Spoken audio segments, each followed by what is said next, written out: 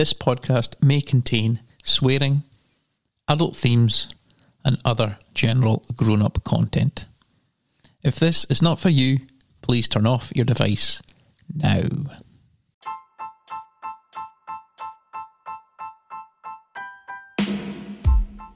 Well, it is great to be back with a brand new episode of the Beyond Canal Park podcast. Series 6 really is turning into an almost monthly pod. My apologies on that front, but my days are really flying by. Bringing you something a little bit different today in the form of a local author of the soon-to-be released book Leather Balls, Whistles, Studs and Scarves. It is, of course, Mr. Graham Giles. He talks to me about how his passion for football and his waning interest in his once-beloved Aberdeen led him to travel the length and breadth of the country, visiting football's oft-forgotten backwaters and then venturing into Europe. A fascinating journey which rekindled both a love of the football game but also kept spirits up in an otherwise dark time in his life. Graham has a fascinating story to tell with a few near misses and scrapes along the way. And here's what he had to say. Joining me on the Beyond Canal Park podcast today, after another wee break due to reasons, is a man who has literally travelled the length and breadth of Scotland to keep his love for the beautiful game alive. He's now making his way through the continent as well, but still keeps that passion for Highland League and lower league Scottish football alive. Not content with sharing his exploits on Twitter, he's now become a published author, with his book Leather Balls, Whistles, Studs and Scarves out soon. A warm welcome to the show to Mr. Graham Giles. How are you doing this evening, Graham? I'm good, thank you. Pleasure to be here. Grand. Are you a listener of the show? I think you do. You often message me anyway. Well, I'm not just saying this. I wasn't a podcaster until I listened to this. Okay. Obviously, seeing the people you had on, I thought, Highland League players. So I started listening to it, and it was actually your podcast that got me into listening to podcasts. Well. So. Good. All good. And thanks for coming out on a cold February night all the way from Melbourne to the studio. So thanks for that. It's always better to do it in person. Aye, exactly. I get a face to the voice. That's it. To, so. My voice probably changes as soon as I start on this mic, though, does it? Not really. A bit posher. Plenty tales to tell us over the next hour, though. Aye, plenty. Without ruining the book, I could still. Good. Well, you want to tell them all because we want folk to buy the book. Now, I deliberately resisted the urge to call you a groundhopper in the introduction because I know that's a term that you despise. So how would you describe yourself? I'm just a football fan. Aye. And like the travelling about came from like I was watching Aberdeen and it became a chore. Aye. And like football wasn't a pleasure. The season ticket wasn't a pleasure. So that kind of was under the McInnes era. Aye. And then eventually Jake started coming with me as well. Mm-hmm. And I tried him at the Aberdeen games. He did 3 home games, 1 away. That was enough. And that was it. He wanted, but when Aberdeen were away, because I wouldn't take him away games usually because it's a bit more, lively, let's call it. Aye. There's a bit more effing and blinding and it's all in close quarters, drunkenness, etc. So it's a bit. So I was taking him to juniors and Highland League and and even lower league. Like went down to Albion Rovers early in his years. So he turned around to me one day and said, "That's it. Fair I don't want to go to the big games anymore. Can we just go to little ones?" We should also say that Jake is in the studio with us, so we will be in our best behaviour. I'll have to behave myself. It's usually me that ends up swearing. He's got headphones on, but we'll be in our best behaviour. Anyway, I was like my guest to take me back to for the love of football began for them, for you got involved in football, and because I believe you did play as well as watch. Aye. I was born in an Aberdeen sporting family. Abdi supported Aberdeen. My brother was already a fan. He's a few years older than me. Mm-hmm. My granddad lived round the corner. He was a season ticket holder. My cousin lived round the corner. Aye. So everyone was an Aberdeen fan. So eventually ended up going to Pittodrie. First game was Dunfermline, 1991 it was. Okay. And it kind of intertwined with playing as well because I started playing. It was a Sunday, so I'd watch on a Saturday, play on a Sunday. So I was born in, well, I wasn't born there, but I was raised in Ellen. Okay. And I just played juveniles right through Ellen. And obviously when that changed, I think it's about under 13s, it goes to Saturday. Season tickets went, but it tied in with my brother starting a job as well, so we all stopped, my dad stopped at the same time. So I played away there, juveniles, and then went to juniors, and then went back to amateurs because my dad became a secretary at Highland Thistle. So played for them. It was injury kind of cut you short a bit, was it? I was about 28. Aye. And the thing was, I never really got injured. Nah. And then I got a really bad one. And that was it. I had to get like an ankle rebuild and all that.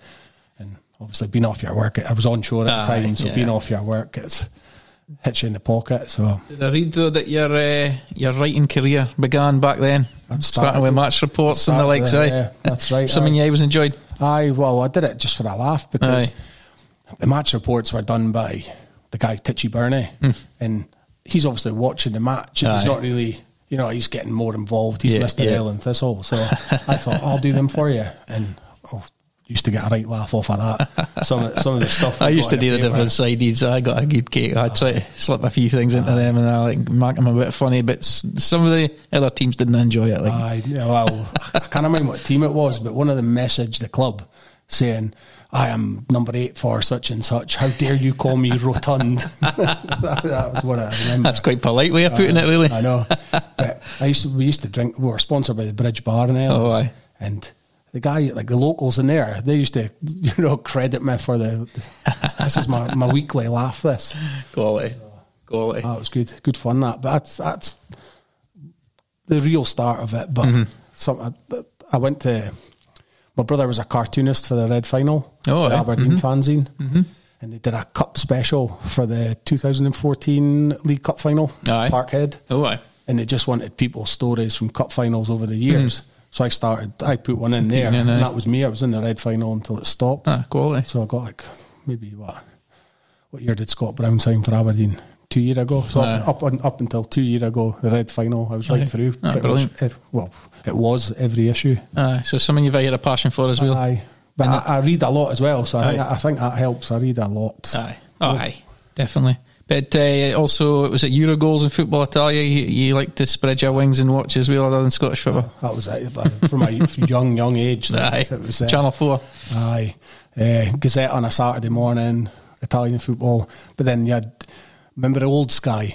B-Sky B. Eurosport must have been about Channel 16 or something, and Eurogoals and that. And I used to tape it every time it was on. So 3 times a week, I'd have the same one. I'd just watch it again. I could tell you who was the starting 11 for, Rayo Vallecano back then. That was magic. I used to be sick of religion. And Stato, Angus Laughlin, he did a lot of the commentary as well. He was that was great days. Brilliant. That's it. And that's when there wasn't as much I almost think it's too much football in the box now. I think so. To really appreciate. Yeah, exactly. And you appreciated every bit of football you got. Exactly. And I think Italian football is lucky. We still watch it now, and Jake's right into it. And I think at the time, because you only got the English football, Scottish football, and the Italian football, and the occasional international or whatever, the Italian football was glamorous. It was something, and you appreciated that 90s period. The best players in the world were there. Exactly. So, but now you can watch anything. You could be sitting watching Dutch football. You can get it all online if you really want to. It's almost too much. You said you'd always been a Dons fan, and you were following home, away and abroad. I think you said there must have been some real highs and some crushing lows in that period watching Aberdeen. Well, I was born in 84, so you missed the best of it. Exactly. By the time I started going, it was Alex Smith was manager when I started, and then Willie Miller. And to start with, Willie Miller's teams played some brilliant football, and they were unlucky not to win stuff. And obviously the 95 season happened, he went. I tell you what, I think we would have stayed up if he stayed as manager. I think we would have stayed up. Anyway, that league was so tight. It was, was that when they won the playoff? Dunfermline, was it? Dunfermline. And I think we would have stayed up. And you never know what would have happened the next season, but since then it's just been constantly down. A few cup finals in that day though, as well, there was there? Back then, that was a bit before me. My first cup final was 95. Coca-Cola Cup final, Roy Aitken. Okay, that was Dundee. Dundee. And I remember it was all about Neil McCann's going to be magic. He's going to cause a cup shock, and Stuart McKimmie still got him in his pocket now. Quality. So eventually, I guess it was a gradual disillusionment with Aberdeen then, or the... Well, it kind of... See, there was how would you put it? Like an acceptance of mediocrity came into the club. Aye. And like Derek McInnes was doing enough to, Aye.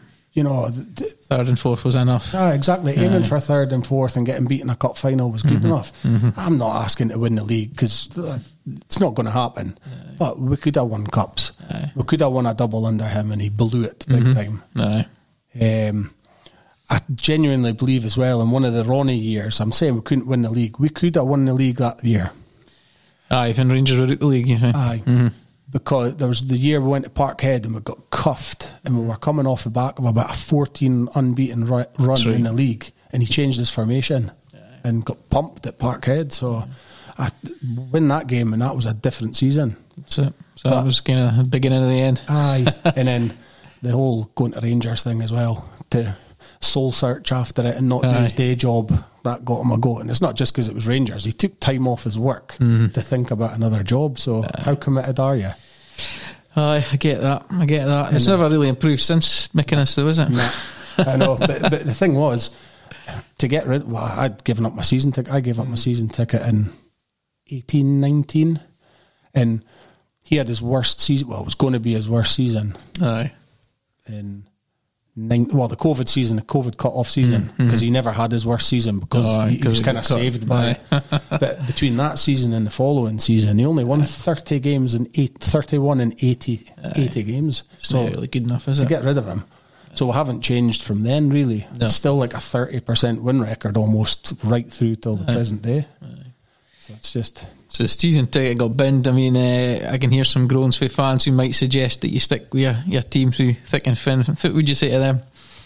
Well, fair enough. If that's what you want to do, that's fine. But there was other factors. Like I've said, Jake had started coming as well, and he'd wanted to go to the little games. Aye. So my last game on that season ticket, well, it wouldn't have been. It would have been a ticket because it was a cup game, but we played Rangers at home. Drew 1-1, and the fans were celebrating it on Merkland Road as if it was a win. And I was just like, I'm done with this. That's the attitude, the mediocrity attitude you were talking about. And that's when like his words came into me, and I just thought to myself, you know what?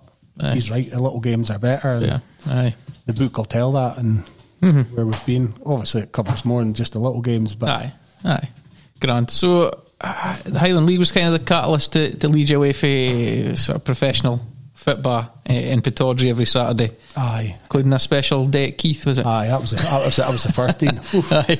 So if it happened there, well, we decided. Me and my mate decided, right, we'll go away because I had a bit of rubbish at home, let's say, and my mate says, look, we'll go away.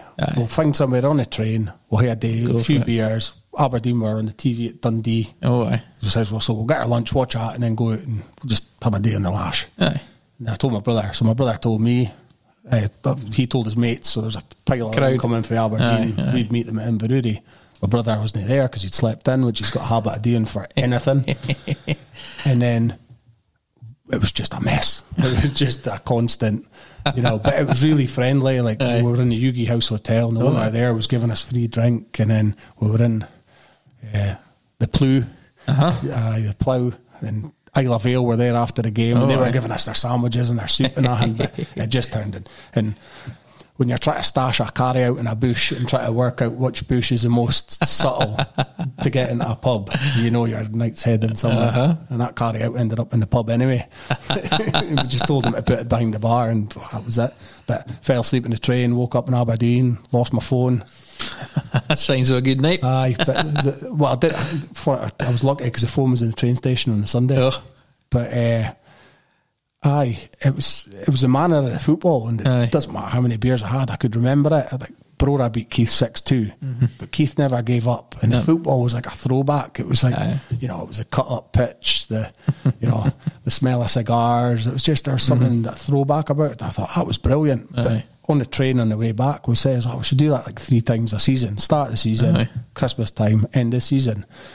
But I was like, nah, I would do the whole Highland League as soon as possible. I'd been to a few, but so I got around them all, and if you take away my work and Pittodrie being priority at the time, I did it in about 3 months. Okay, brilliant. So it was mess weeks away somewhere. Midweekers, because it was the right time of year as well. Like, there's a lot of midweekers then. Okay. I got Clark away midweek. I got Fort William away midweek. Forest away midweek. Just yourself? A couple of times my brother came, but I did Brora myself, Wick myself. Fort William, my brother was there, though. Aye. So was that the first challenge you kind of set yourself? We'll go for a Highland League. But it was the whole getaway of it. Aye. Like, it was like a mental thing where you forget about life forgot about everything. Life just disappeared, and that's where I don't like the whole groundhopper thing, because that's not what it's about. It's about that escapism, and it's about, just speaking to random people you'll never speak to again. Just you must have met some characters in that league for sure. Definitely. There's some cracking people in the pubs. Devon Vale, you might know them, but I can't mind their names. I went to Devon Vale on my own, but you can get the bus from Meldrum. So jumped off a bus in the middle of Banff, and on the main street there was a pub, and I walked in. I thought, it doesn't look like my type of place. So I went round to Market Arms. And Hull were on the TV, but I can't mind who they were playing. But I'm just sitting there with my paper having a pint, and there's 3 Almanis looking at me. You're in my seat. Aye. And then eventually it came over and says, it must be tough being a Rothes fan. I was like, I'm not a Rothes fan, I'm just here for the fit bath. Like, I'm just as a random. Alright, so we started speaking away. And I come to the game with us. Alright, no bother. So I went to the game with them, watched it. Half time, the boys on the phone.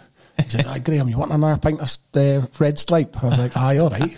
I didn't came out. I thought it was like upstairs in the stand or something. Back route to market. Back route half time, back to the pub. That's pints are sitting on the bar. Magic. So I ended up back in Princess Royal after, and then after that, I planned on getting a bus at about 6. I didn't get a bus till one of the guys was from Macduff. Okay. And he goes, I ken your bus times because it's my buses. He says, just stay. So he says, just stay with us. I didn't get home about 9, and then I had to jump off the bus about 2 miles from Meldrum because I was bursting for a piss. So I ended up walking down the side of the road for 2 miles. That was a good day, that. But the 3 guys must have been about 180 between them, maybe more. But they were diehards, like they said. But I can't mind their name. One was called George. He was the one from Macduff, but the other 2 I can't mind. There's a lot of Georges. I know. Okay, all the names. So, far really impressed you in the Highland League in terms of standards on and off the pitch? On the pitch, Bucky were magic. Chris Angus was up front for the men. He at that time he was unplayable. Like, he was brilliant. But Brora or something else. That was the period for they were really good. Yeah, Dale Gillespie, Richie Britton had just signed for him. Ross County season before. Digger McLean was there, and there was a boy. What was his name? Wee boy winger, Andy Gregg. He ended up at Formartin, but he was I would say he was the best player. Best player you've seen in Ireland. That season he was just immense, and that season for some reason the way I picked my games, I saw Brora a lot. It was just the way it landed. They were the away team. The away team is always seemed to be Brora or Rothes. So there's a big difference. So off the pitch, we did a corporate at Rothes. And they were served their winding up order the year before. That's right. And like, you could see how welcome that, whatever it was, 500 quid between the 10 of us was, and they loved having us there, and they were absolutely brilliant with us. We did the Broch hospitality one year at Belsley. It was a goodie. You get well treated there. Well, I've got a mate. It's been there before, and he says they just basically stand next to your table. As soon as your glass is empty, that's it. Boom. Pretty much unlimited. Sounds like a goodie. They're great for the bus home. So obviously Highland League, you scratched all them off. So fun did you start looking further afield? You were thinking Highland League wasn't enough? Well, it was during the Highland League, because we would have nipped. Or would it have been? No, I'm lying, actually. No, it was during, because I started thinking I'll do the 42 now, from a lower, because I'd done pretty much most of the Championship and most of the Premier. So I thought, I'll do the Albion Rovers and that. So Jake started coming, and but that turned into going to Cumnock in the juniors down in Ayrshire, leaving at 7:30 in the morning to get to a game and that, and it just spiraled for there, and it turned into days out. rather than just the football. So it was, we'd do something in the morning, lunch, go to the game, and we just started going. It didn't matter which direction we went in, whether it was the east of Scotland, west of Scotland. We went up north, been to Tain and stuff. So brilliant. Just and it from there, I've just it ignited a love for football again, and that was something that totally lacked at Pittodrie. Football wasn't a chore anymore. Football was. You were just going out of duty every week, but you weren't really enjoying it. I wasn't enjoying it, and I was loving football again. I totally loving it, and I was loving the fatherhood part. Even just this bonder. Exactly. And just seeing the different parts of the country as well. And it's part for him, like going to owl sanctuaries, birds of prey places, zoos, whatever, and it was all great, great. And then you meet the people as well, like you were saying, like, and obviously at the time, like, he's been going since he was 3. So you've got a kid that even at 8-year-old now, he's an icebreaker in himself. So people will speak to you because he's there. People that probably wouldn't have spoke to you if you were on your own. And you get it's usually Almanes, and he takes his yellow ball with him. So you've got like 70-year Almanes having kickaboutes with him and stuff. Just brilliant. Love it. You touched it in your book, and you mentioned it just now, but the move into following lower league kind of came at a darker time in your life, and that it really has helped your mental health, maybe. Absolutely. Yeah, and it was right at a bad time where a lot of stuff was going wrong, like failed marriage, and at the same time as well, just after he was young at the time, unemployment, and it was the oil recession. Okay, part to do with that, and I lost my job.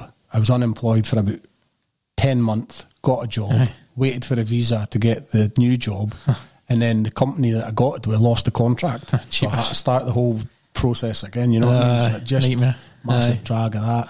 So it got you through in a positive kind of way, really? I did. Yeah. And that was the Highland League. That I was I say the Highland League's the best league in the world. I believe it is to watch. I genuinely believe that. But I'll never forget that going period. Round them all that period, and it was all down to the Highland League. That I don't know. I could have went and drank. I mean, okay, I did to an extent, but you broke it up with trips. Exactly. I wasn't just sitting in the pub all day watching Jeff Stelling getting steaming, not even remembering the score. So I was, I was kind of being productive. And that was my escapism. So, and you must have seen some sights in some of the lower league grounds. There must be some eye-opening things happen, like the old dog on the pitch. But there must be some funny things happening at some of that grounds. There was Hurlford, walking in the gate. It's like, this place stinks of piss. What's that? Oh, gee whiz, what's that? And it was the pipes had burst in the toilet, but the way it came down the hill was right to the gate, so you had to walk through piss to get into the place. In my time being down in Edinburgh, I did a bit of refereeing and linesman, and some of that clubs down there, like your Linlithgow, Bonnie Riggs, are run a lot better than some of the professional clubs are, the league clubs are. Yeah. I think we'll see a big shift in some of that teams that you probably have watched will be coming through the leagues before long, I would think. It's a shame it's such a bottleneck, because it's going to take 10, 15 years before you're going to get rid of your Forfars, your Stenhousemuirs and that. It was certainly needed though in Scottish football for sure. Definitely. It's not happened quick enough. You look at East Stirling sitting bottom of the league for 5 years in a row. Even the Highland League, like so for William had plenty of chances. Although it's sad to see them out of the Highland League, finishing bottom, ridiculous numbers every year, and then getting relegated. Exactly, it's not right, really. Exactly, it's never right. So, but you see Darvel beating Aberdeen, right? They're not a Tier 6 club. They're not. They are in name, but they are in position, but they're not. But they won't be in the next 10 years now. They'll go up, and they'll go up again. They'll go, and the thing is, they've got the money to pump more money than they're already pumping in it to go up and up. Well, you've even seen it with Cove, although they've probably jumped a league maybe just a bit too fast, but they're right up the championship already. Yeah. Who'd have thought that? Yeah. But I think the Pyramid's the best thing that's ever happened in Scottish football in my time. Definitely. Like, you slate Scottish football for a lot of decisions, but you can't slate that. No. Because it's also opened up, like Darvel were a nobody before, and they've thought, you know what? And the boy John Gall, he's a bit of a tosser, but he's went, right, you know what? I can make a local team look good, be successful, and we'll get them up. And then obviously that'll make Auchinleck Talbot look and go, oh, you know what? We need to spend a bit. We can do it. And then Pollock are going, oh, well, hold on a second. That's another team that's in here and we want to go. So, for sure. It's definitely good. Sure, the landscape will be a lot different with time. But the problem is, up here, there's no ambition. No. Nobody can go up here. No, very loose sort of playoff things now, but obviously Bankside got out of juniors, but if I was going to follow it, then sure. Nobody can. I think Bridget Dawn are maybe looking at it, but Dice must be see their setup and all that. They must be. Dice have always struck me as a well-run club whenever I've been there. Like, we were there a couple of weeks ago, Friday night under the lights. It's a nice park. Like, although I had the worst playing memory there. I think we got beat 11-0. I was in goals. Every shot went in. I've got one of my favourite playing memories there when I was playing juniors. Boy Martin Duncan for us running up the wing past the dugouts, and a boy ran off a Dice bench, 2-footed them. Cracking. But there doesn't seem to be ambition there, and it's like they just joined the Pyramid to not feel left out. So your travels have obviously not just taken you to Scotland. I think you tell me 16 countries now you've been to see games in. 16 it is. That started with, saying that, like, I didn't always hate the English Premier League like I do now. I just think it's gone beyond football now. It's like showbiz now. It's getting more and more. I mean, I'm a big fan of the NFL, and I want my Fitbit to go like that. Yeah. The Premier League has gone a bit like that. Yeah, the more and more big owners that are taking over clubs, it's going to be and the whole European Super League's a dangerous thing, you know. Exactly. But the looking at back, how old would I been? Probably early 20s. I did watch it and I did go down to it. So I was doing English games. Like, I'd been to Old Trafford, Fulham, I'd been to Newcastle, but the first one, like, deliberately to go out of Scotland to watch a game was Cardiff City against Sheffield Wednesday in the Championship. Another mad day. Some decent stories. It's in the book, but it was actually just to go to the boxing originally, because it was a few of the Ellen Thistle boys in the pub. We'll go somewhere different. Where can we go? And I goes, Joe Calzagi's fighting in April. Right, that's what we'll do. But it turned out Cardiff are at home as well, so we got to the old Ninian Park. Crumbling wreck, but one of them, like, good atmosphere in there. The atmosphere was brilliant. Even before kick-off, just as the fans were going in, it was a brilliant atmosphere. But unfortunately, it's no more.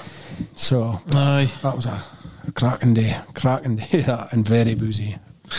Friday, Saturday, Sunday, Monday, dying at work. Now, you must have some cracking stories to tell for across the continent as well, and I can that you wrote a few down. One, you were involved in a riot? Aye. I've seen one and been caught in one. The one I saw was Czech Republic.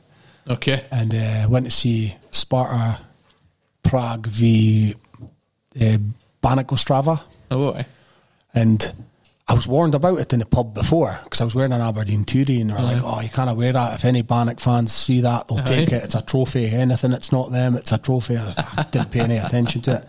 But once in the ground, they went up 1-0, so their fans were all happy. They were kind of in the corner, and it was a good number of them for a Friday night. It was a decent crowd. And then they eventually went down 2-1, and then they started throwing flares, and the flares actually lit the seats. So the stand went on fire. So the police waded in, and honestly, it went on for, 12 minutes or something it did. And the referee just let it go. And the flares, it was incredible what was going on in the corner, but the game's still going. And they were fighting, battling the police, the law. It was something else. Eventually the police went in and they pulled down all their flags, and obviously it's a red rag to a bull, so honestly it was like a Royal Rumble. Police v the fans, and eventually a flare hit a ball boy And that's when the referee went, you know what, that's enough. We'll take the players off. So the players were off until that calmed down. Came back out, played the last 2 minutes of the half, and then. But the one I got caught up in was fourth year German football of all places. And it was in Oberhausen. Okay. There's Rot-Weiss Oberhausen, and their biggest rivals are Rot-Weiss Essen, which is only like 6 mile away. Aye. And it was through work I'd heard about this game, and I wanted to go. Well, it was Essen fans I'd spoke to, of course. Aye. So I wanted to go to the game, but I was offshore for the one in Essen, but I was onshore for Oberhausen. So I thought, you know what, I'll do it in reverse. So went to the game, Oberhausen, not much to see there. So a few beers, whatever. Went to the ground, proper old school kind of. It was obviously a bowl at one point, but it's been done up. And watched the game. Game was really good. It was probably on par with the championship here. Seriously, it was good football on the deck. The away fans, pyro. It was an ace atmosphere. I think there was 6,000 there. Fourth tier. That's a regional league, as they call them. And so watched the game. I was like, that was brilliant. Got on the bus, and funnily enough, I'd booked that trip deliberately, so I didn't have to. This was in my falling out with Aberdeen phase, and Aberdeen were playing Celtic that day at Parkhead. And I saw it at Pittodrie. And if Celtic won, they won the league, and I was like, I'm not watching that. Not a chance. They'll just lay down to them. So I went abroad instead. But I got on the bus back there. There's like 3 shuttles. So I got on the bus, and a German told me, because I had an Aberdeen hat on. The German actually told me the score. I didn't even look it up, because I knew what was going to happen. Turns out Aberdeen laid down, got their bellies tickled. Celtic won the league at Pittodrie. But so I got back to the train station, picked up my bag, because I was going straight on a train back to Schiphol, because I'd been in the Netherlands the night before at FC20, and there seems a police going about, so I'm just sitting outside the train station having a couple of beers, just waiting. That was a good weekend, looking back and things going, great. Walks into the train station, Rot-Weiss Essen fans all over the place, and it clicked in my head. I thought, I need to go through Essen on the way back. And I'm wearing I bought an Oberhausen top, and I had it on. I was like, zipped up my jacket, right, fine. Got on the platform, and they're all boozy, they're all, a bit rowdy. So I'll go up the other end of the platform and just wait myself. iPod in, cracked a beer. This drunken boy comes up to me and starts speaking away. It was an Aberdeen tracksuit I had on, actually. It was a track top. And he says, what are you doing here? So I told him, I says, I'm just watch random football. Okay. He goes, I fucking hate Oberhausen. But when he starts shouting at the top of his voice, I was like, oh God, of all the people I want next to him, it's him. And then all of a sudden, these bottles came flying like over the top, smashing all over the platform. I was like, what's this? Next thing I know, there's guys running down the track. I'm like, oh God. So they've gone past me, and I'm hiding, and they've just gone straight for the Essen fans, and obviously there's a rumble. But then there's another mob come in at like the main entrance, and they've came up into the wrong platform, back down the stairs, up the next platform, they've got it wrong again. It was brilliant to watch, even though I'm starting to panic. A comedy sketch. I'm panicking at this point, but going, that's quite funny. And they're up, and they finally got up, and they start fighting. And then my train turns up. But folk unloaded off the train. It was more of them fighting on the platform. I'm like, what? Eventually a copper gets a hold of me, and he's pinned me up against the wall. I'm like, what? And he's speaking in German. I'm going, I don't speak German. What can I do? He's hitting me. I was trunching in my back. I'm like, just speak to me in English. Do something. So eventually, what are you doing here? I says, just here to watch football. No, you're here. Whatever you saying. All right. And there was like a smoking cabin, like a Perspex shed. And they were chucking folk in there, so he chucked me in there. I'm like, what's going on here? And my train's sitting there. I'm going to be stuck in Germany here, probably in a cell. So there's a boy guarding the door, and I'm trying to get my phone out to show him the photos of like me being at football, just to say, look, I'm just here. I'm like a tourist, basically. Look. So he's hitting my hand, so I can't get, because he obviously, I must have had a gun in my pocket. So he's battering my hand's bleeding. Eventually, he's another guy comes, mere stripes on the shoulder. And things had calmed down a bit by this point. So he starts speaking away at me. He says, why are you here? I says, I was in Enschede yesterday. I'm just here for the fit by night. I'm supposed to be going to Schiphol to fly home today. I've missed my train now. I goes, I want to get back to Scotland. Oh, sorry. Goes away on his radio, comes back. He says, look, for the trouble we've caused you, we've got you a hotel. I goes, that's nice. Far's that? Just outside? No, Gelsenkirchen. It's not far away, but still, it's still a pain. It's a train to get there. So I got stuck in Gelsenkirchen because I was caught up in a riot between two fans I had nothing to do with. The joys of travelling across Europe. Exactly. But when I came away from it, I was like, that was magic. You know what I mean? Once you are safe. And you're sitting having a beer in that hotel, because it was full of Schalke fans, because they were at home on a Sunday, and Schalke are supporters from all over Germany, so there's a lot of fans. Okay. So I was speaking away to them, and they were going, "Oh, it sounds good." I was like, "Aye, neat at time." That's a good thing to tell, as long as you haven't got your heat kicked in. Exactly. Sophie Wright's Noberhausen to love triangles in Oslo, if it's that about. Oh, well. It's maybe good that Jake's gone to the toilet for a scene. No, nothing happened. But it was just one of those bizarre ones. Norwegians they've got a reputation for being a bit dour, don't they? You always hear Scandinavians in general. I don't believe that. I work in Denmark. They're not. They're pretty dry-witted, but they're not. But I went to Norway. It was a last minute. I just thought it was Aberdeen were going to be in Europe, and I was going to be away. Mm-hmm. So I thought, right, I'll jump on a plane and just get an away game somewhere. Aye. Where can I go? One plane. That was the rule. I'll go to Oslo. I'll watch Vålerenga. So I thought, I'll get to see Oslo as well. Capital city. It must be magic. So I went across Friday night. But get the boring bits out of the way. I'd emailed the club, like I do every club, how to get tickets and that. And, do you recommend any bars near the ground or whatever? And the boy came back to me and he says, there's a Bohem bar. Sports bar. I was like, all right. He goes, that's our clubhouse for our fans. Okay. Their nickname's the Bohemians, which I learnt after, so it made sense. Right, okay. I was like, okay, fine. So after getting off the train and that for the airport, I was walking up to my hotel, spies a bar. I was like, oh, you beauty. So Google Maps, right, how far's the hotel? It's like a minute away. Oh, brilliant, I'm right next to it. So I went in on the Friday after seeing a few sites.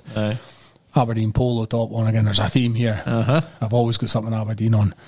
And some guys eventually started speaking to me. The next thing I know, they're buying aquavits and all that. So I made a few pals on the Friday night.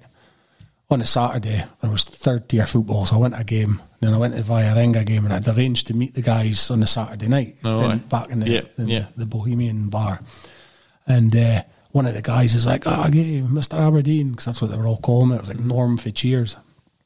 And he goes, "Oh, you come sit with us." I was like, "Okay." So I'm sitting there. There's two women. Both nice enough women speaking away. And I just thought it was a Saturday night out for them. Aye. And the two girls went to the toilet and he went, "Got you a girl?" I was like, all right. I don't really want one, but he goes, "I've got one." He goes, "So I can't mind their names, but just say blonde hair, that's the one I want. Dark hair, that's your one." I was like, all right, okay. Fair enough. So a few aquavits, a few beers. And eventually I noticed the blonde ones got an eye for me. And she's making she's not trying to hide it. And this is annoying the boy. But the dark-haired one's trying to... Okay. So the boy goes out for a fag. And he says, "Come with me." I was like, okay. And he tells me, and he goes, "Look, I used to be with her, but I want to be with her now. But I need her to be with you, because that means I've got a chance of getting with her." I was like, well, fit. So I'm sitting down, but then it keeps going. The blonde, I'm like, right, you know what? I'm out of here. I'm having nothing to do with this. That's what that turns into. I know, okay. Because I'll end up getting a punch for the boy if something, I'm having nothing to do with this. So I disappeared after that. But strange one, that. Brilliant. I know what I give away too many of the stories that's in the book, but I think, did I see a chapter on the greatest ever game that you went to? It was actually in Forfar. Aye. It was East of Scotland. It was still junior at the time. It was an East of Scotland Consolation Cup. Okay. I guess it was before the Midland League. This was before the East of Scotland League kicked up. It was when they were all still together. Aye. And it was Forfar West End v Tayport. Okay. And it started off as a cracker, because my brother collects pin badges. He's got probably one of the biggest collections in Scotland. Surely, it's massive. So he goes, "I don't have a Forfar West End badge. Can you get one?" All right, I'll get one. So looking about, nobody's got one, but a few of the Blazers have got them on. Aye. So I says to the boy, "Look, buy it off your shirt, buy it off your lapel." Aye, all right, how much? £5. Oh, I never there. And then his mate goes, "I'll be able to get you another one, don't worry." So I managed to buy a badge as soon as I walked in. But I was thinking to myself, why would you be Tuesday night? You've gone down to East of Scotland Consolation Cup game in Forfar. Best game I've ever seen in my life. Honestly, it was brilliant. Tackles flying in all over the shop, like properly flying in. There was no love lost here between the two teams. how did the scoring go? It went 1-0. Was it 1-0 Tayport? 1-1, 2-1 for West End, 2-2, and then no, it was 2-1 with 87 minutes to go. Gone, sorry, 2-1, and it finished 4-4. Quality. And it was taking centre, going straight up, and but last minute winner, and then you think, oh wow, no, last minute equaliser, but it wasn't it. And then you thought you got a last minute winner, but it wasn't it. And then there was another last minute equaliser. Jesus, how long was this last minute? That was unbelievable. But it had the best save I've seen in it as well. Tayport scored, and Forfar took centre, and the boy hit it for centre because the keeper was on the edge of the box. But he didn't loop it, he darted it like a javelin. And the keeper's like, whoa.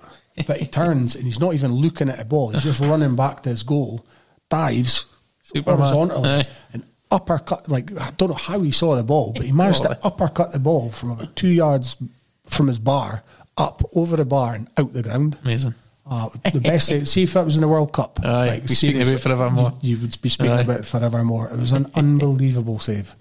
But even on the sidelines was a good laugh as well, because one of the Forfar keeper got beaten at his near post. It was a poor goal to give away. And the Tayport fans slating the boy. But the keeper's dad standing next to him. That's my son you're talking about, you wanker, blah, blah, blah. That's it. And the boy goes, oh, is it? He goes, oh, you better teach him the basics of goalkeeping. What you trying to say? Like, you know, we have a scrap and they're holding him apart. And it was just diffused by the Tayport boy going, near post, ucha. And that kind of just killed it. The Forfar dad just kind of went, he's right, actually. And that's kind of that's what you didn't get in Premier League fit by that little stories aside, and the folk that are invested so heavily in the club, they're running that club, and folk don't understand what it takes to run a junior club. Exactly.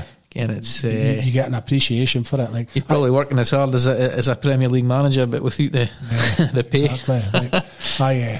I say my dad's a secretary at Highland Thistle, so I've got a bit of how hard it is to run an amateur team and how much money it costs. And it costs a fortune now. Like the cost of living's up in general, but it cost of playing football. It's going to kill a lot of teams eventually. Even more so. And the amateur football this way is. Well, it's if I can, the leagues, amateur welfare leagues I used to play in, there's not even a couple of teams I play for no longer exist. Yeah, I was looking back. It was the end of the 80s. There was like 8 divisions of amateurs in Aberdeen, and now there's there 2 or 3 now? There's the Premier, the 2 leagues below it, and the 2 leagues below that. They're like north and east, regional. And east. It's unbelievable. There's hardly any teams left. That's no good signs up here. Definitely not. So obviously you've involved your son in your journey now. He's here with us. That'll change the trips a bit, does it? Well, maybe better get him on and ask him. I'll ask him what his favourite trip is, where his favourite grun. He's locked into his Switch here. Like you'll be Mario Kart and probably a wrestling one it too. Fit's your favourite grun, Breen? Mine. I would split this into 2 answers because you've got the pro grounds, you've got the kind of the non-leagues. Pro grounds, fine, or the Coip, something else. You've been there? I've never been, no, but it looks. The atmosphere, I've got a 0-0 in it typically. But, like you walk up to it and it's got that aura of history. It's had many European finals. It's had international finals as well, and it just and then after the atmosphere created at kick-off, and that was like spine tingling stuff. It was brilliant, like proper brilliant. And it ended up 0-0. That reminds me, we took my dad to the new camp for his 50th. Me and my brother, Neymar, Suarez, Messi, all playing. Hadn't I lost at home in like 20 games, hadn't I failed to score in about 60. I got beat 1-0 by Malaga. It's funny actually, because I've been to 3 of the most iconic stadiums in Europe: the San Siro, the Coip, and the Ernst Happel. And I got 0-0 in all 3 of them. Unbelievable. So fit about lower league run, what were you saying for that? Socky Juniors. Socky Juniors is a belter. Like it's more modern. Like I think if I've ever been there, I think Beechwood Park. And I think Devonside have played them in my day. It's like it's got a nice modern stand, and everything's under the stand. Like the social club's under it. It's really nice. Magic. On the other side, it's got a shed, which is actually from Brockville, believe it or not. Okay. But if you stand at the shed side and look out, it's just the Oakles looking back at you. It's a good one. Like, big fan of that. Pollock's a belt as well. Like, that was his 100th ground, Pollock, and he chose it himself, which was that filled me with pride. I was like, right, you're coming to your 100th ground. Aye. Where'd you want to go? You went Pollock. I was like, really? He went, I'll go Pollock. I was like, brilliant. But that stems from, we saw them twice in 2 weeks away. Okay. I think it was Linlithgow Rose, and then that was a Hurlford piss game. And we saw them 2 weeks in a row, and he always wanted to see them after that, so he chose it. Brilliant. And they were brilliant with them as well. Like, they let him on the pitch for a kickabout before a game and took him around the clubhouse and all that. Aye. So that was a good one. Are you coming on to tell us your favourite grand, Jake? I'll maybe get more sense out of you than your old man, will we? Yeah. Fitz, your dad saying you've been over 100 grounds now. Fitz been your favourite in? Dufton. Dufton? Jeepers. I never liked Gunner. Too cool. And then a big slope there, no? Why did you like Dufton? Because I had plenty of space to kick the ball about. Because nobody was there. Hey, here's the most important thing. What's been the best pie? Genefield Swift. Take some doings down there in the pizza cup, like. Okay, so last question for you, Jake. Far do you really want to go that you haven't been to yet? Annan. I've never been there either, actually. Annan. What's their grand card? Galabank, that's right. Oh well, hopefully you get down and seen it. We're supposed to be there on Saturday. Aye. Oh well, we'll get there soon, eh? Yeah. Oh well, thank you, Jake, for coming on. Yeah. We'll let your old man back on. Well, so you've obviously went up over 200. How many are you on now then, if young Jake's over 100? Must be about 270 something. I must be approaching 270, because I know. Are you repeating a lot for Jake? I hardly get a new one just now, because the junior thing that's going on just now that we're doing, if you've noticed that. Okay, it's, Lossay came into the league this season. They came back in. I'd never been there.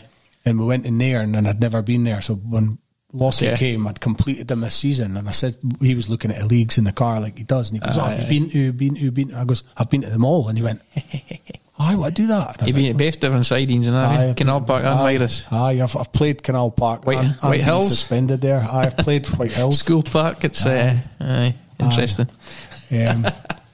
There's some belters. Burghead's a cracker. Aye. But that's one that's outstanding. He's got 4 outstanding Burgheads. So he's got Burghead, East End, Bankery, and the Brock United. Brilliant. But it was him that said that I want to do them. I thought, you know what, that'll get me back to places that I haven't been to in a long time, like Burghead, for example. So I'll do that. So it's all about him. It's who he chooses to go and see. So quality. So Graham, why take the decision to put all this into a book if it spurred that on? Well, I work offshore. At the time I was in Angola, and you get a lot of time to yourself offshore. And I'm not an unfriendly person, but I like my own time after a shift. You've got 12 hours of, dealing with people constantly, so I like my own time. And I'd been doing blogs of the games we'd gone to anyway, and I'd had people like Mulby, for example. He'd said to me, actually worked alongside Mulby, did you? I worked 7 years in Angola with him. And he kept saying to me, you should write a book, because the first thing he would ask when he'd come on after me, a week after me or whatever, how far were you at when you were at home? And so eventually I started blogging it all. And he was like, I'd seen you been there, You should write a book, And then other folk, like other acquaintances, Aberdeen fans or whatever, you should write a book. And then the guys that, I've got a group chat, it's my brother and 2 of his pals and me, and it actually just started out as a group chat of posting pictures of players nowadays, and Fazat. And, I don't know, that's what it started, but it's now just a fit by a group chat, really. And they were always like, everyone's got a book in them. Well, I have to say that. I've just got at least one. Exactly. And it was top of my bucket list for years. I always wanted to write a book, not necessarily football, because I'm big into music as well. The title's actually a play on words. I of a punk album of the book, just to have that mention of music in it. But I was actually about to write a Highland League book, believe it or not. Okay. And I'd started a project with him of going to games. And as I was raking about for other Highland League stories, like from the past of like me doing it myself, I started realising how much stuff I'd wrote down and all this. And I thought, you know what, and even like the Red Final articles, I'd done a few about travelling there, and I thought, you know, I could adjust these to fit. I thought, I've actually got a book on something else here when I was trying to write, because I've always thought there's not enough Highland League books available. There's not. No. Considering how old the league is, there's very little literature on it. And I ended up writing this one. And then the way it ended up was the very last day. Like, the whole premise of the book is it's 30 years of watching live football. So from that first game in August 1991 at Pittodrie against Dunfermline, I went to a game on the last day of the third decade, and I didn't even realise till months later until I was doing this reading, and that's where I thought, that's what the book is. It's the 30 years. And it turns out I went to Easthouse's Lily on a Friday night with him, and it was the very last day. So like I was starting my fourth decade the next day, and it just so happened it was my 200th round. Brilliant. Just a pure coincidence, pure fluke. So that's where I was like, right, so that's the book. So how do I structure it from there? And it was, well, I was Aberdeen, and then I drifted away from it, and other things happened, whether it was lower league Scottish football and abroad. And I think the book could go on beyond the 30 years, and I think it would turn more into a love of the lower leagues of Scotland rather than, because I don't miss the abroad, because I went to Preston last week, but I was down there, it was circumstantial. But it was the week before I left for Angola, and as I went to Angola, COVID really hit the headlines when I was there. And I was in Holland, Netherlands, I was at Vitesse, that was my last game, and I haven't really missed that travelling. No. You're happy in Scotland? I'm happy in Scotland. I'm very happy in Scotland. Oh, well, so there'll be part 2 to come. I think there's 3 books. Okay. Trilogy. I've got, because I still want to do the Highland League book at the end of the day, so I think there's a follow-up to this, and then there'll be a Highland League. But, Great. But I'm now waiting another 30 years. I'll be lucky if I'm alive. It's 68. So tell me, how can listeners get their hands on a copy of the book? Fans it out, and because also I got an advanced PDF copy to browse through. I've kind of only skimmed it because I didn't know what the Kane of the stories are. You told me the other day, but I'm looking forward to getting a proper read of it. You'll get one up. They're supposed to be delivered this week. Oh, brilliant! So I'm just waiting for them. They're at printers. I'm just waiting for them. And as it was a bucket list thing to start with, the guy that set it all out for me, and that, he says, I can sort it out putting it on Amazon and all that, but I'm trying to get a feel for how many I can sell. Like myself first before. So, and it's done all right. You use a middleman. But it's done all right. Like, it's done way better than I thought, and it's never been about making money or nothing. It's just about, I want to write a book, and if one person reads it, I'm a published author and someone's read my book. Well, that's it. And we'll organise buying a signed copy for a prize for the podcast. If you want. Brilliant. So get in touch with you initially then if people want to. And it's you're quite active on Twitter, aren't you? What's your handle? Fitball bag. And it's at Giles Graham. Back to front because someone had Graham Giles. And also you can just email at fitballbagbooks at yahoo.com. Great. And if you want to buy it, just PayPal with that email address. Great. And friends and family. So magic at the moment, but there is a ebook. It is designed and all that, and it's got the. I just need to organise the whole. Because Amazon's not as simple as you think it is. Because there's different ways to sell, and you lose things if you sell one way and you don't the other way, and you know it's. And we'll record the audio book for you there. No, I wouldn't ask. Who could I get to do that? You need to do it yourself. It's always better when the author does it. So you've done as is tradition on the podcast, you've done a best 11 for me. I think you said it was players you'd seen in the flesh. Well, the best 11. I didn't know if I was going to do Aberdeen or do just who I'd seen. So I just mixed it up. A hybrid. It's a hybrid of the both of them. Like, so. Take us a very brief run through who's made your 11. Peter Schmeichel. Class. Probably the best keeper of my generation. Buffon's up there, but I think of my time watching football, he was up there. So I saw him play against Aberdeen, so I saw him in the flesh. Lucky to see him. Centre halves. I'm lucky here because Lilian Thuram is usually a right back when you think about him. But the game I saw him, but he was more known as a right back. But he was centre half when I saw him against Dundee United. Okay. So at Tannadice. So I managed to get to see Thuram. So just seeing some of that class. And Mike Serie A team when I was a younger boy, he was Parma. Parma, he's got Parma top one. Top one. I couldn't think of it. And so it was good to see someone that I watched, when I was younger, thinking, it's magic. Oh, so the next one's a bit more random. His name is Andrea Masiello. Okay.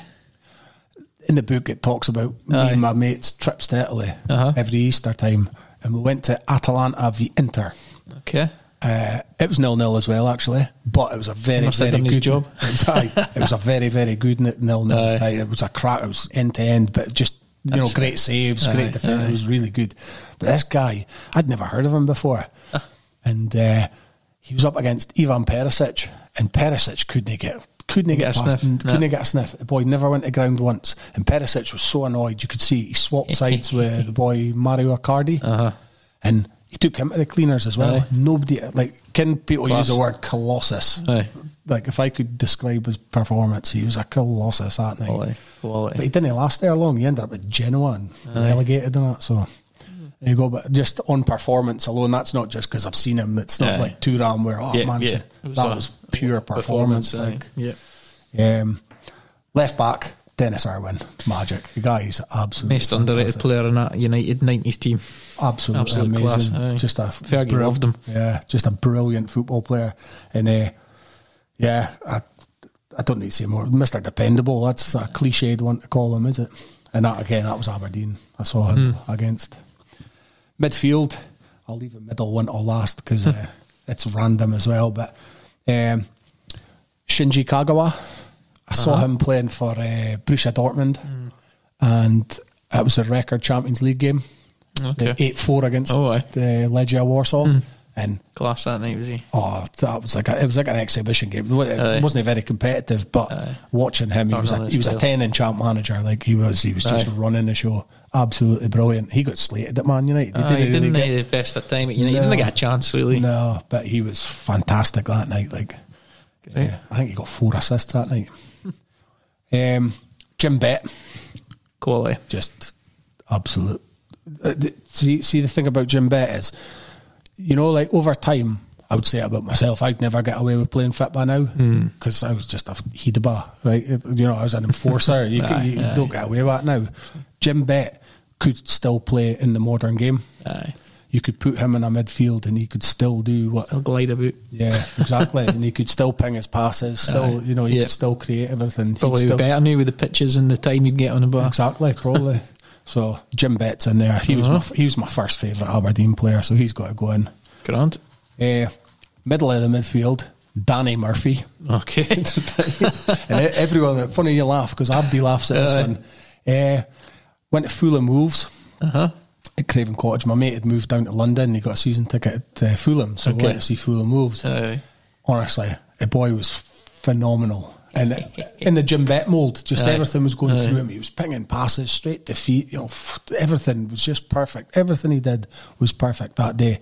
And Wolves went up 1-0, and Fulham just kept going, and everything was going. And you could see him as the captain, and he was firing up the team and everything. You could see it.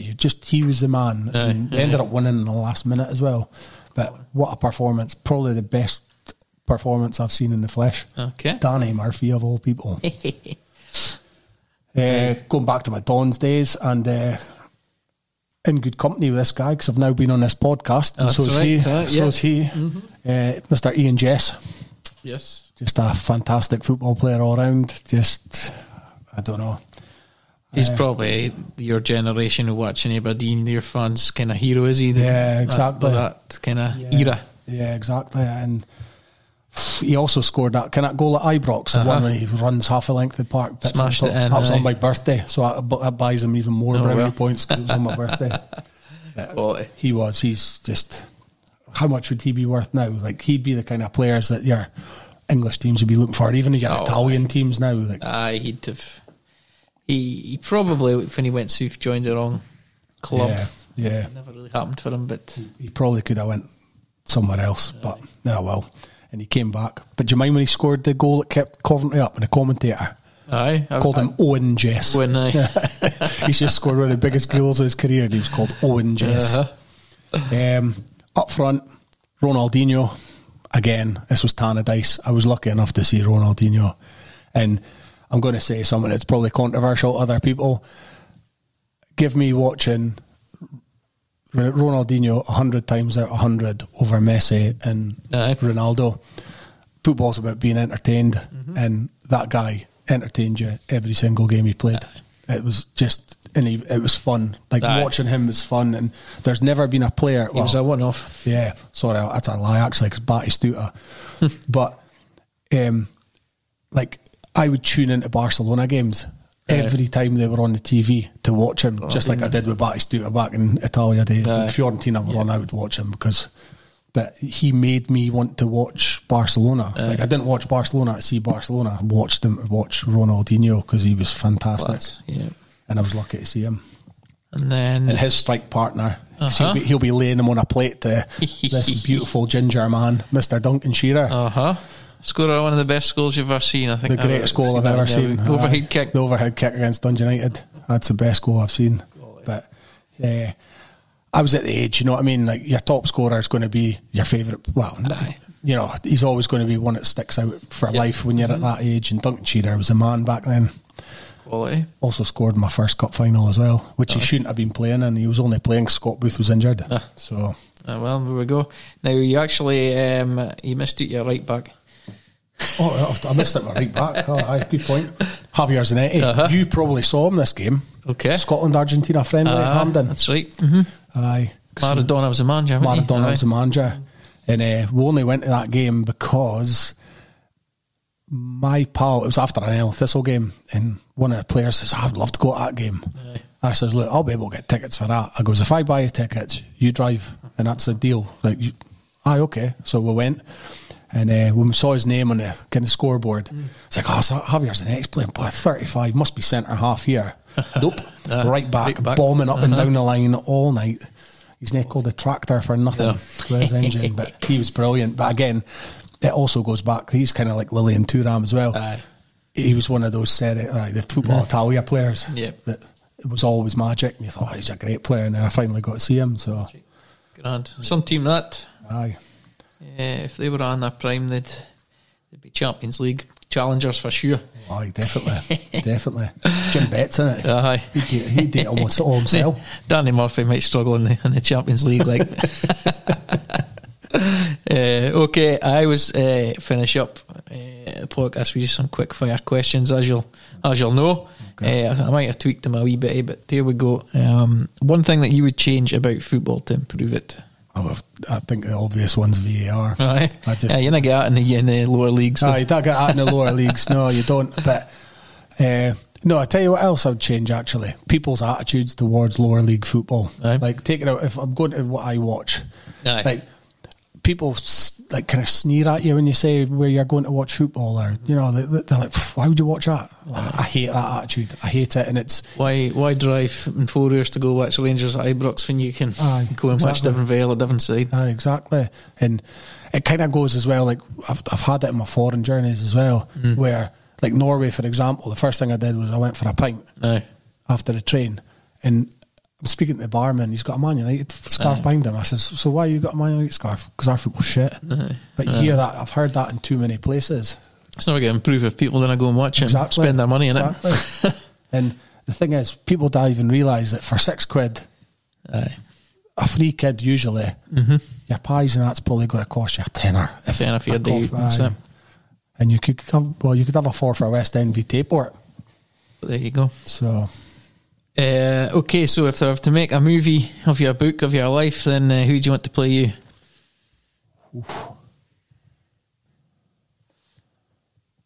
Who would I have? What a question that is. And I've heard you ask it to other people, so I really should have thought this through. I'll go Keanu Reeves. He's dark-haired. He's he'll let it cut his hair. You need to cut it a bit. He's a bit stubbly. Plus he was in Bill and Ted, so it'd be good to be played by either Bill or Ted. So, okay. One ground that you've never been to, but you need to visit before you die. The Luigi Ferrari in Genoa. Because and we were actually booked that was our next Italy trip, but Corona kiboshed it. So we were going to do that in the Turin Derby that weekend, but quality Corona got in the way. So, but it's we'll get that rescheduled. One day we'll go. Okay, if you could bottle one moment of your travels to relive, what would it be? Out with Aberdeen. Well, okay, let's go out with Aberdeen. Out with Aberdeen. Watching for West End Tapeport again. Aye, seriously. I need that. So a replay. Aye, just to see it again. Okay. Now, I was just thinking about your footballing days, just to finish up. Which pro player, past or present, did you base your style, attribute and personality on the pitch? I didn't base it on anyone really, but I was a bit Paulo Montero. Okay. I was a bit destroyer. Aye, pretty much. You say that with a grimace. I wouldn't get away with it now. Like there was a few times I walked off the pitch and my dad was looking at me going, idiot.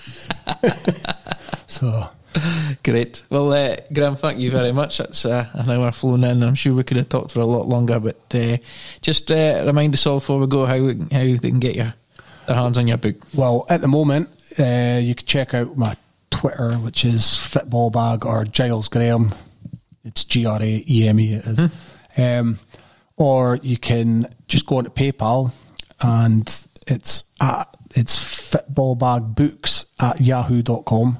Okay. And PayPal it there, friends and family, or just DM me on Twitter just now, or use that email address and email me directly. Right. So, great. But hopefully it goes on Amazon and that. Like the way it's selling just now, it's done all right. Right. So way beyond the expectations. So. Great. And they should be posted this week. Okay. Grant, well, thank you very much for coming through. No, thank you. I'm very chuffed I'm on this, because as I say, it's the one that made me start listening to podcasts. Oh, there we go. And claim to fame. And also you've had a European Cup winner on as well. So there you go. Des Bremner has been on, and so have I. There we go. Thank you very much. Cheers. Thank you.